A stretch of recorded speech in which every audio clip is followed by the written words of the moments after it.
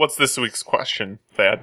This week's question I found on a forum where people were having a dialogue about Marxism, and I believe they were talking about Marxism specifically, but I think this person also had read further than that, and because it sounds like he was addressing State and Revolution, but Lenin references Marx a lot. That's right. In that. So this is a little polemic in a way, I think, but I thought it would be an interesting starting point for a conversation to continue talking about State and Revolution. This fellow says, how could communism possibly exist or come about without a monolithic government to force it on people? And how is the state supposed to eventually just wither away? This would have to presume that humans are just, quote, clay without an essential nature, unquote. And he puts in parentheses here that he's heard a Marxist professor say that phrase personally. People are just clay without essential nature. And he also says that we would have to deny natural economic laws with this theory. So what do you guys think?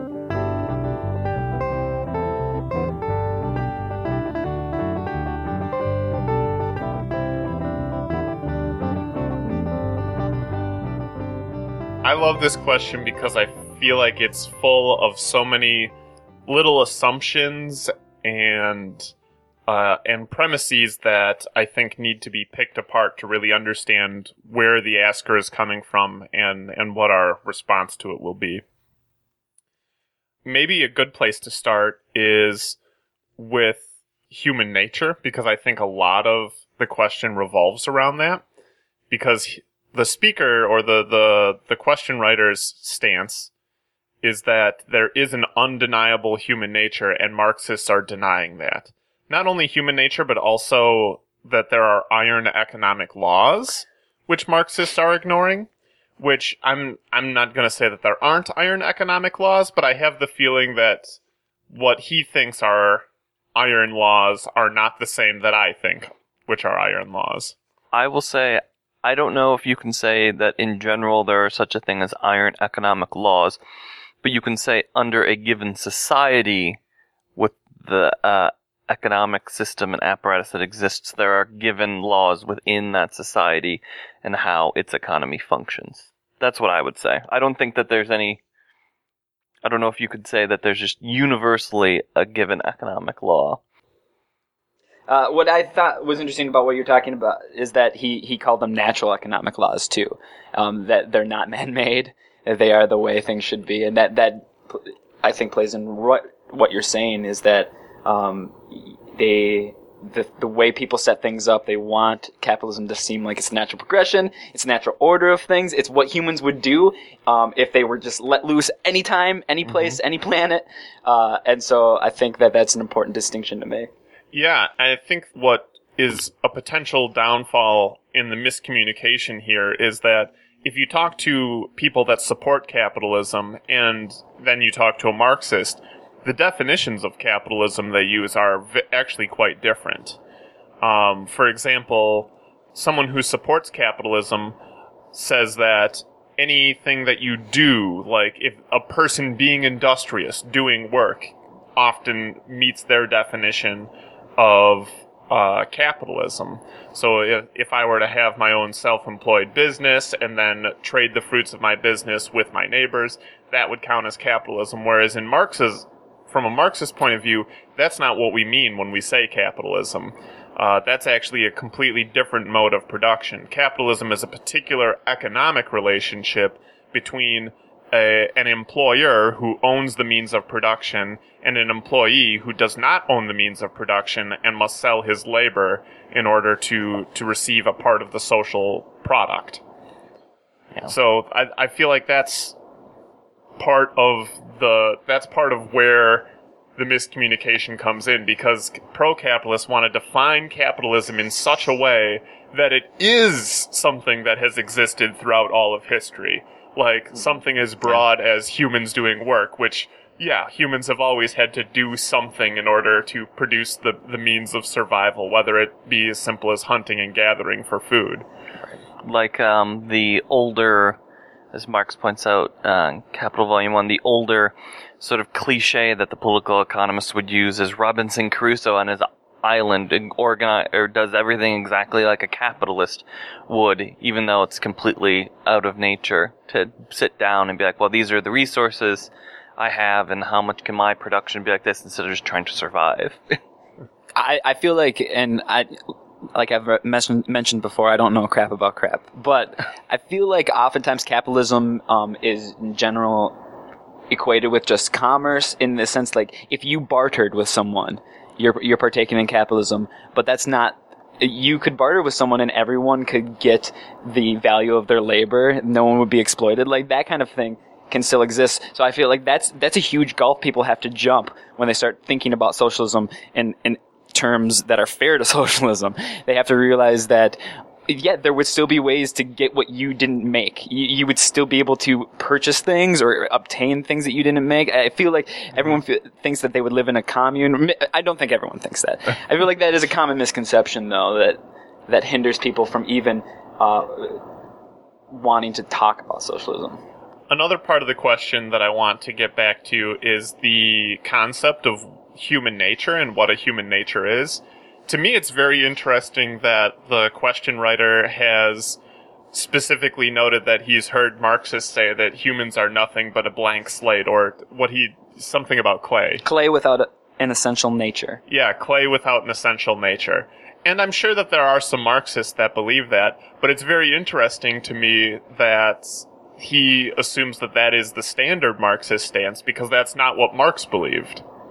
And when you look at especially the really early Marxist writings, the philosophic and economic manuscripts, Marx writes a lot about something that he calls species being, which it's an awkward phrase in English, but essentially I think what he's talking about is human nature. And his argument, this is going to be a clumsy summary of it. We could probably have a whole episode just on human nature, but Marx's conclusion, which is in his early writings, so some people want to split that and jettison that from the canon, but his conclusion is that humans work. That's first part of human nature, is that humans work unlike any other animal, because they plan out their work, they can evaluate it and change what they do and come up with new work and build upon old work. That is what humans do, and that humans are most themselves, that they are fulfilling their human nature or species being when they choose their own work and have their own self-guided work. Whether it's self-guided because you're an individual or self-guided because you're a group all agreeing to do the same thing, that is humans fulfilling human nature. And so that you can see how that fits really well into Marxist ideas of what makes a moral economy. You know, if you're, for example, a slave, you are doing work, but it's not self-guided in any form. That work is controlled by another person. Same thing if you're an employee, your work is largely guided by your employer. And I think it makes a lot of sense. I mean, I don't study human nature or what, I don't get into the science behind it. But as far as just what makes people happy, like there are lots of common day management techniques now that suggest to capitalists that are interested in running a capitalist business successfully that the way you have happy, productive workers is to give them some control over the production process. So if human happiness is an indication of human nature, then that holds some water. And maybe human happiness is not an indication of human nature. I don't know, but it's a difficult thing to define, because really human nature is a term without an agreed upon definition, and the only thing to argue over is the definition to a certain extent. And I think it's interesting with the way he or she, the person who wrote it, I guess I don't know if it's a male or female, obviously, but they have the underlying assumption that is contrary to human nature to want something like communism or to work together, which in my mind that means to work together. But, a society well, it's assuming that they, the question they have somewhat of an idea of what more Marx meant by communism. But I think that really does a lot with buying into the sort of individualism. I'm going to assume the person's American. This sort of individualism of America, or just sort of the neoliberalism, where it's, what Margaret Thatcher said, there is no such thing as society. That's just nonsense. I mean, there's a reason, I think I've said this before, there's a reason we live in cities and not all by ourselves in caves murdering anyone who comes near. It's humans as human nature gathered, for procreation it's necessary to get together, at least in couples, initially. But, gathered in tribes, and the tribes consolidate into bigger tribes, and then clans, and then cities, and countries, and, world. I would say that it's pretty obvious with human nature that working together is human nature, that to everybody pitch in and better ourselves. I mean, that's been the whole arc of human progress is, we've made things better. We've specialized in certain tasks so that I don't have to spend part of my day gathering food and gathering water and then finding shelter. It's somebody helps provide the food for me. Somebody helps provide the water for me. I provide other services to other people, and we mediate them in a capital society through the exchange of money, all these things. But I mean, it's the whole point of society. So I think that their assumption about human nature not being so resistant as to need to be forced into communism, I think is just very off base and really... Well, something that I've always thought was interesting is that when we talk about, from an evolutionary perspective, we absolutely would not have gotten to the place we are without cooperation in many different forms. But they talk about the modern day idea that competition is what really leads us to excel with each other. And that's a very capitalist idea, of course, that you need people to compete to be motivated, to work hard. And what I've noticed is that competition can be a strong motivating factor, but a couple things it does, it stresses you out a lot more, and in some ways you might produce or behave worse than you would, but it also is very reflexive. You need, when you're competing, you're usually the person you're benefiting most is yourself. When you're going to compete, as opposed to when you cooperate, you have the mindset that you're benefiting the people you're cooperating, you're benefiting yourself as well, you're benefiting people you might not even know, but that are part of your community. And I think competition makes people much more individualistic and antagonistic. Even though in the short term, I think it can be a very, very powerful motivator. There's a really good work about competition. It's a book called No Contest. Author is Alfie Kohn, and he goes through and studies. It's a meta-analysis, so he looks at just study after study after study of the effects of competition versus working individually versus cooperation, because there are all three completely different things. And he finds that everyone believes, or largely it's assumed, that competition is pretty good. And he started the study assuming that competition would be pretty good, but that there would be some drawbacks, and he was kind of curious what those drawbacks might be that we're not aware of. And as he does this meta-analysis, he finds that the benefits that we believe are there are largely not there, or that they are just as strong in the other methods. One of the big findings that he has is that competition is most effective when it's a rudimentary, simple task that requires no creativity, no abstract thinking. If it is, this is why it may function well in certain sports. Like if you're just doing a foot race, if you just go run faster than the other person, competition can actually be helpful to make you run faster than you otherwise would have. But if you are trying to design a piece of software or build a house, like anything where you need to think about it and work and be creative in any way or think abstractly in any way, competition actually produces a stress on you, which I think is the same word that you use, stress. And that stress actually restricts you from taking chances to be creative, to think creatively. People are at their most conservative, least interesting, least inventive when they are under competition. one good example of this, I remember this one, was a study about collages. A bunch of people were put in two different rooms, and one with the same materials. They were both instructed, you're all going to make collages. And one group was told, make really interesting, make really good collages, and whoever makes the best one is going to get a prize. And the other group was told, make really interesting, really artistic collages. Yeah. End of No story. competition, yeah. And then they took all of the collages, mixed them up, and handed them to a panel of professional, art judges or art critics. And all of the ones the art critics picked out as the best were all from the non-competitive group. The group that was just told, be creative, make a good collage.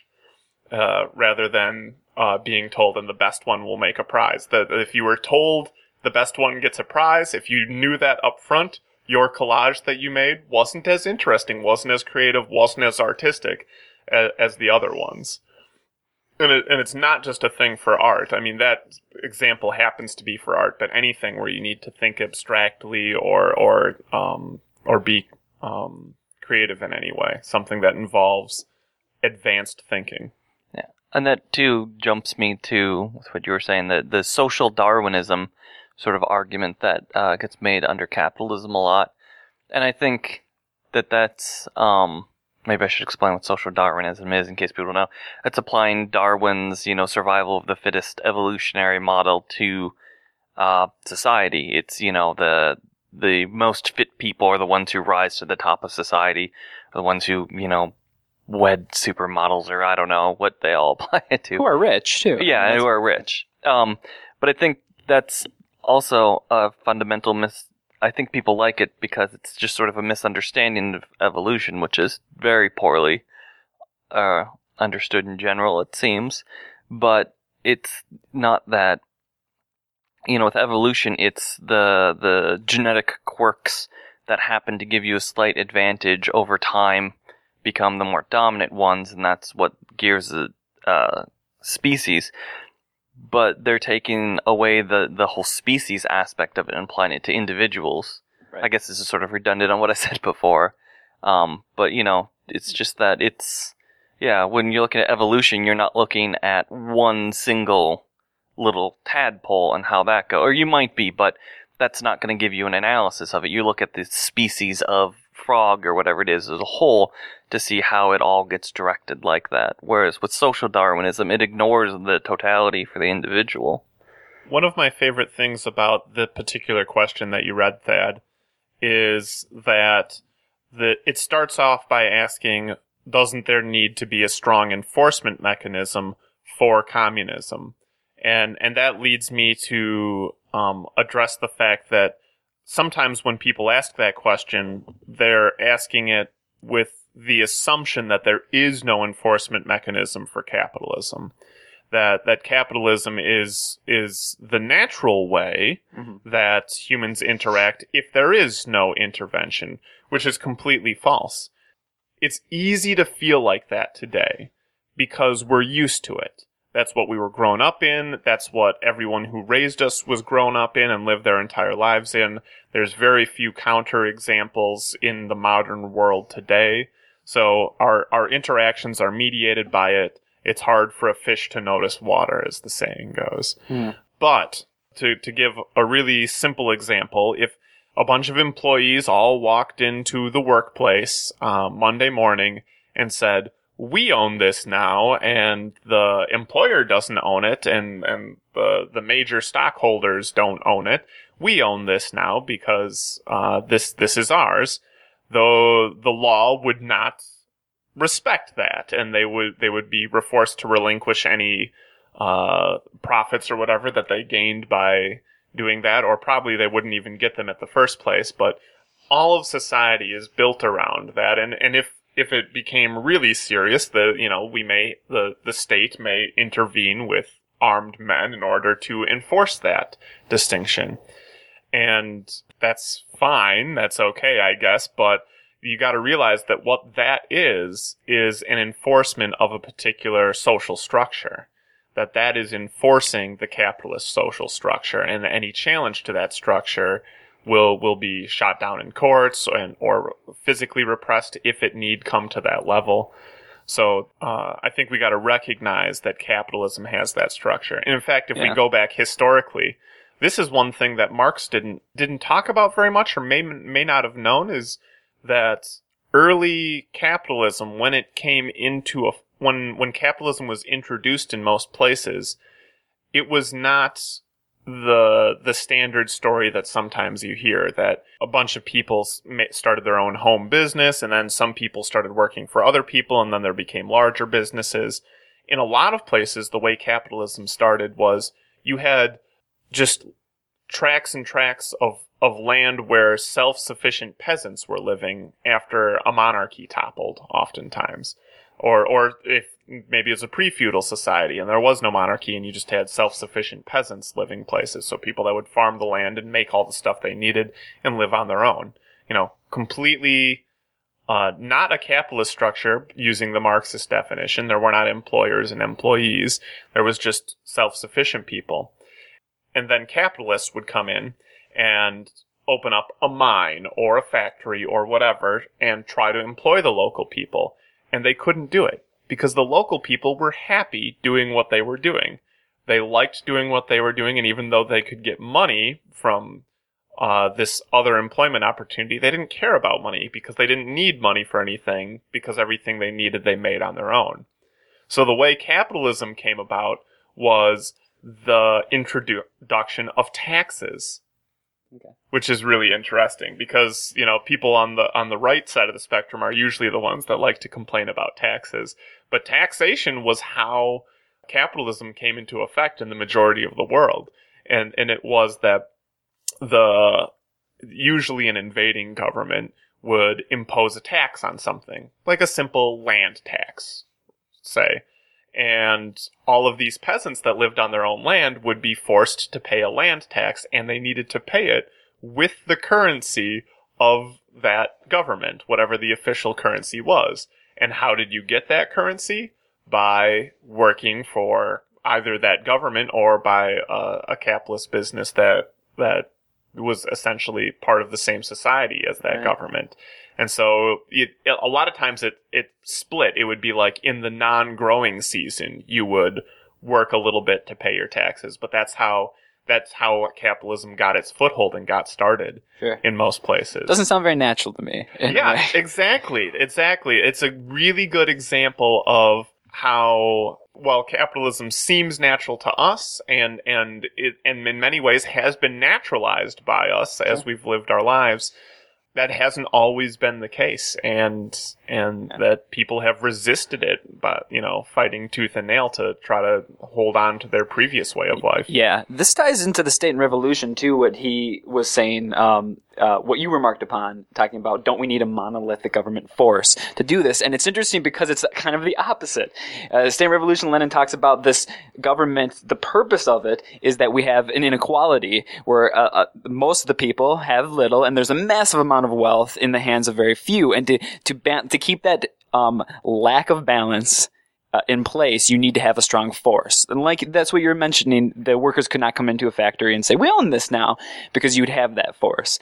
And I think what is missed there and what Lenin says, right, is that once you don't have that inequality, that imbalance, you actually have a much more natural homeostasis when everyone owns everything. When they own the means of production and everyone shares in that and shares in that the value of their labor, then you don't need that force. And perhaps you need a strong force to make that change. You need a catalyst for that chemical reaction, but afterwards, you have that homeostasis. And that's an interesting, the question has so many embedded presuppositions, which I think are great for you guys to address. Mm-hmm.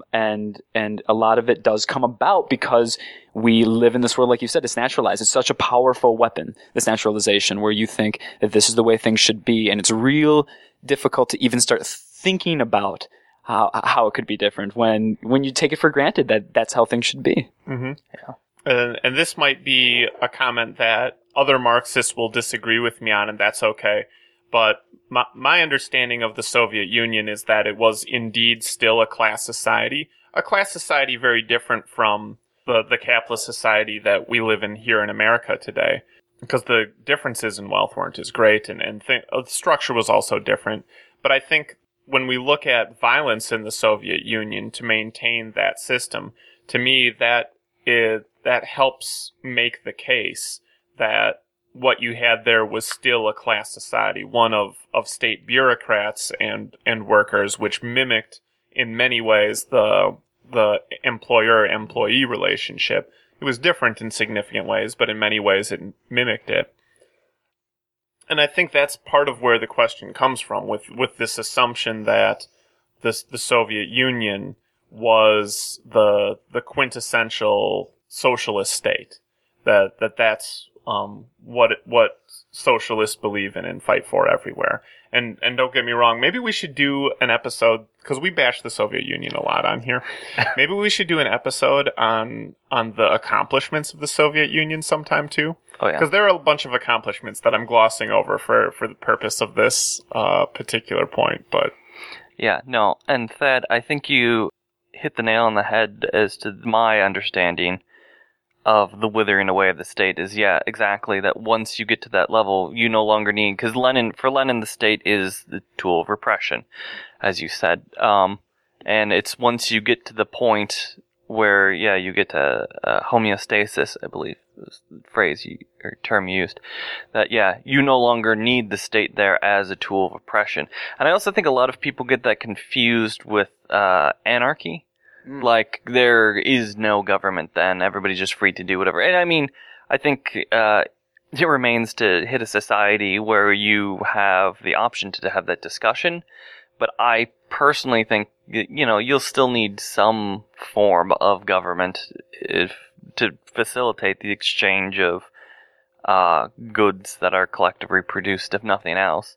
But yeah, I think that's really truly what Lenin's getting at with the withering away of the state, is the withering away of the necessity of the coercive state that forces things upon people. Right. This is putting the cart far before the horse, but when I imagine it getting this far after like a revolution and we're getting to the point where things start to wither away, I'd still imagine there'd need to be some sort of infrastructure in place for the exchange, not only goods and services or things like that, but also the exchange of ideas and see what people are doing around the country. Because you still, in a sense, if it was all, say, America that's doing this, and it would probably have to be the whole world, I would say, but if it's just America, people would be able to vote on all these things, but you'd probably want larger issues addressed too, and you'd need something in place, some forum for that. And even it'd be pretty cool if government became just a facilitator of dialogue and voting. But yeah, it feels like there need to be something in place like that. And because in that you'd still have to have rules, so people could not take advantage of it too. Murder's not okay suddenly. Yeah, well, yeah, you definitely still have laws, but yeah, even in you want somebody overseeing that things are voted on legitimately and that discourse is not corrupted in some way. So yeah. Yep. When reading State and Revolution, there are a couple of phrases in the book that make it sound like Lenin believes that all violence will be abolished in a communist society, which I think is, maybe it's an misunderstanding on my part of what he means by that, but I think it's an overstatement if he means what I think, that there will simply be no violence at all. Like, for example, there may be people who are not healthy and want to murder someone for some reason. That's something that we'll need to manage and restrict that person from doing that, just to stop them.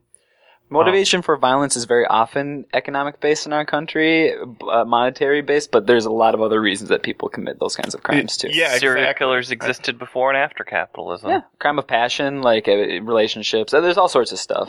Yeah, exactly. I think there's a good argument to be made that there will be far less violence because of the class structure of violence and the economic creators of violence. But I don't think that we can say it'll be wiped out entirely. And I would go as far to say as that there would need to be laws that would invoke force if needed to maintain the mode of production that we have agreed on, a mode of production without exploitation. But for example, and we have this in the U.S. now to a certain extent, like if someone was found to be harboring slaves to do their production process, that would be recognized as illegal, and if necessary, force would be used to stop that person from maintaining slaves, and the slaves would be free. And that's a situation where an economic system has outlawed a different economic system. Our society is a capitalist society. We've decided we're not a slave society, so we've outlawed this other form of production. And if it happens, we're going to go in there and break it up so it can't be there. And, if for some reason, maybe it would be very, very rare, and I hope that it would be. But if for some reason there were people trying to reinstate capitalism or try to have capitalism without anyone knowing, that would have to be not allowed, to say, look, what you're doing here is setting up a class structure, and where this person is gaining from, is appropriating the surplus produced by these other people. You're not allowed to do this. You need to, restructure this whole operation or dissolve it. Would there be police? Would there be a police department? I think there would need to be. I mean, other people might disagree with me on this, but I think there would need to be. Because, like you said, yeah, if someone's spouse cheated on them and they were angry enough that they were going to harm them, there would need to be a way to provide protection for those people. It seems to me that the qualms we have in modern day society with our police, that we don't have as much control, that they're the man. I mean, even though people don't address it on socialist versus capitalist terms, people treat police as the man, because I think there is a implicit feeling that they do represent a repressive force, right? They do this. So that wouldn't be part of the stigma of being a police officer. You'd also probably have more of a voice in how the rules that police have to follow, their protocol, who is a police officer. I mean, I think that's a really big thing I want to emphasize, hammer home, is that you would have more of a say. You'd be more plugged in to the circuitry of your community in socialism in a way that we don't even. I'm so disillusioned because I don't feel like I could affect any change, even at a very local level. I feel like maybe I could do some very small things if I dedicate a lot of time. But in this model, you could have a voice in a way that people just don't get right now, which is really cool. Yeah, the police it's part of the executive branch, which is to be the executors of the laws. Mm-hmm. And the laws are set up to maintain our class structure. So, yeah, it's not surprising that people call them the man, because they're the enforcers of capitalism. And if the laws that they were enforcing were much different and supported you, and you had a voice in them, you'd probably feel differently. Oh, yeah. It's just that, the way everything's set up now is it's antagonistic to the majority of the vast majority of the population. Thus, the police force is antagonistic to the vast majority of the population, and increasingly so with the worse off you are in the population as far as socioeconomic status goes. That's the minorities and poor people get it the worse off because our system is set off that they're the worst off. Therefore, they're at the most brutal end of the policing, because that's where they need to maintain the most control, because that's where the most likely people who are disenfranchised and will be disillusioned with the society and wanting to do something about it. And they also are part of, or represent in a way, our judicial society too. How unfair things are in courts as well. Though our justice system in general does this. What the cops do is one thing, but people know that minorities and poor people get the S end of the stick much more often when it comes to sentencing and things like that. Oh, yeah. Can we jump back really quick to what you talked about earlier with people being clay without an essential nature? Yeah. Because I'll take it at face value that a Marxist professor did say that. Yeah. Because it makes sense to me. And what rang in my head was one of the few things I do know about Marx was that he was a materialist. And my understanding of what that means is that he says that the environment a person's in shapes their thoughts. And the opposite of that would be an idealist, I think, who says that the environment we're in doesn't shape our thoughts. The way you shape your thoughts can change how you feel, how you act. It can actually have more of an influence on the environment than vice versa in some ways.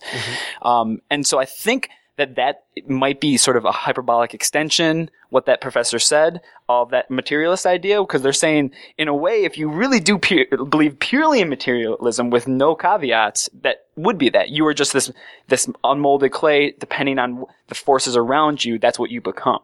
And so what do you guys think about that? Because that's what I heard in my head when I heard that quote. I agree that it is a hyperbole. I feel like it is a misunderstanding. It's taking what is a seed of truth, which is, and I would call the seed of truth this, that capitalist society, or any current society, that almost every society tries to portray itself as the thing that always has been and always will be. You know, feudalism did the same thing. Slavery, I'm sure, did the same. Capitalism has done the same. Every single one of them has tried to do that. And so the Marxist recognition is that's not true. That all of these things that have been said to be eternal are not. They are historically conditioned. Now, I think the mistake is therefore to say that therefore everything is purely that, and that there is nothing else. To me, being a materialist means understanding the genetic makeup of a species. You know, to say that it is part of our genetic code to do things like develop a creative language where new words can be created. Almost every human that has lived with other humans has done that in some way. You know, the stories about the first few schools for deaf kids where they created their own sign language when that was first created. It was, you know, explosion of language when you put these people together that otherwise couldn't communicate with people around them. Mm-hmm. It's just something hardwired in humans. And someone might not agree with me on that, but, you know, from what I understand, from what I've read, language is one of those things that we do. And I feel like that fits so well into the idea of creative work as well. It's being, you know, trying something different, deciding what you're going to do, planning it out, and building upon it in it throughout your life and into the next generation, to take the fruits of the labor from the old one, what's already been established, and build upon those. I think those are extremely specific to humans, and that it is part of therefore our nature. But that's materialist, you know. What's nature besides your genetic code when you get down to it, you know? And that's material. So I don't think it's not being materialist, but I think it is taking one particular observation and then saying, therefore, that is the only way that everything works. Mm-hmm. Did we answer the question? Well, I feel like we did in a couple different ways, but if you guys, so the first part was, how could communism or socialism exist without the monolithic government force to instate it? And that's interesting because he says not to keep it going, but to force it on people. It was his exact wording. So I guess, you know, you could talk about that what a revolution would look like there, because there is a force that's necessary. It doesn't need to be monolithic and governmental because when you have the majority of the people working together, it doesn't need to be a government in that sense. Yeah, I agree. So I would say my answer is, yeah, there's going to be a force. But to me, what that force looks like is we find out that somebody is running a sweatshop somewhere, and we shut it down. So you can't do that. You know, everyone involved in a business enterprise must be equals, or right, at least equal to a certain degree in order to make this work. And, or the same thing if we found that somebody was establishing a slave economic system within a socialist society. Yeah, there's got to be some force that can step in and say, you can't have slaves. Mm-hmm. And breaks that up and makes sure that people are being treated equitably, to make sure that people are being treated, quote unquote, like human beings who sure, freely to tap into that whole species being thing again. Yeah. To say that people are being treated in a way that allows them to participate in the direction of their own labor. I think part of the naturalization of capitalism and government in general, is to say that any change is chaos. Anything that's not what we have set up right now will just be chaotic and it will not work. And so I think it's this question is going down that road a little bit. Like, how could it possibly work without what we have right now? And in fact, it works that way now and would work differently later. Yeah. And that's an interesting inverse of the question. And then the second part was how is the state supposed to eventually just wither away? And that's what he tied to human nature and natural economic law as being in the way of that. Mm-hmm. And I think we addressed that a little bit. I don't know if you guys want to say more about it. I would only say, I think we're getting close to this, but I'm not sure I said it out loud. Mm-hmm. The only thing that I would add to it is that the Marxist writings that are about the state withering away use a particular definition of the state that I don't think that we generally use, at least not us in conversation and most people today.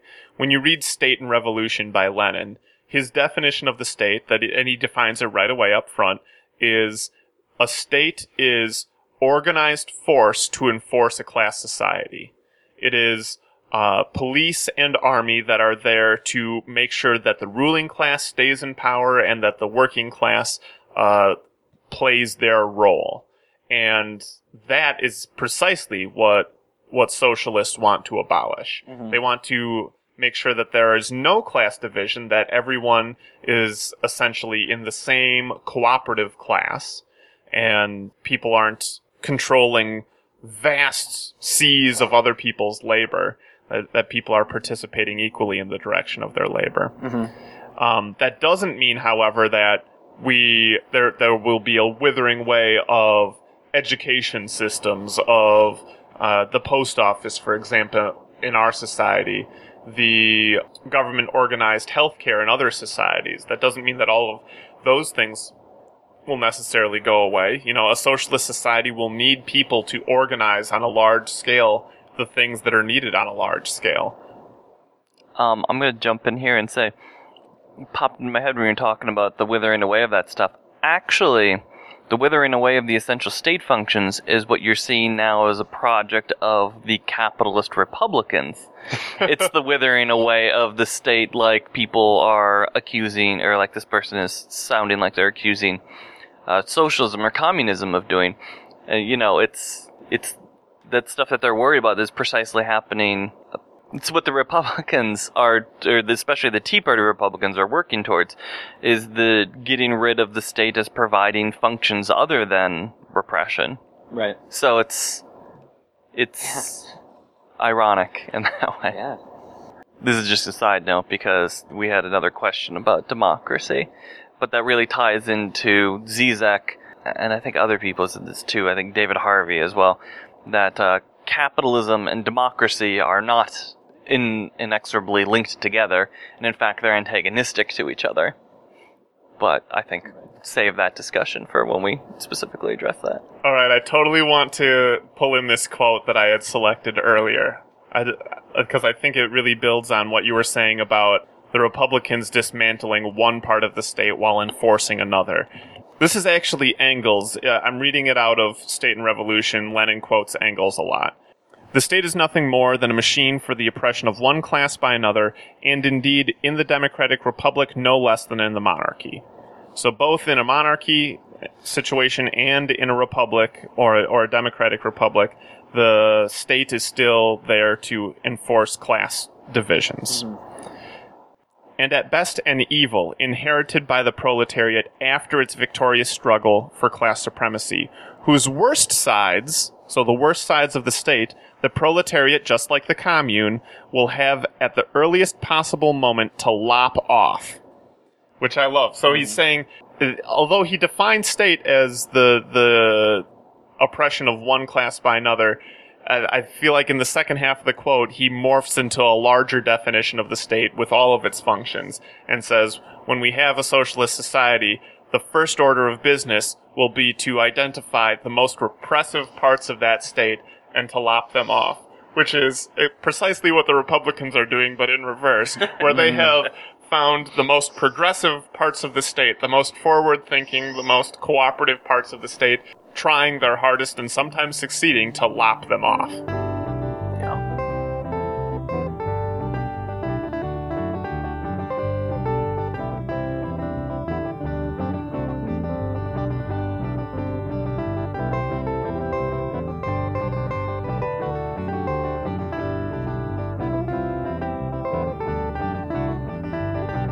This episode is part of the Marxism Today podcast series. Marxism Today is recorded, mixed, edited, produced, and maintained by Tony Schmidt and Red Wagner.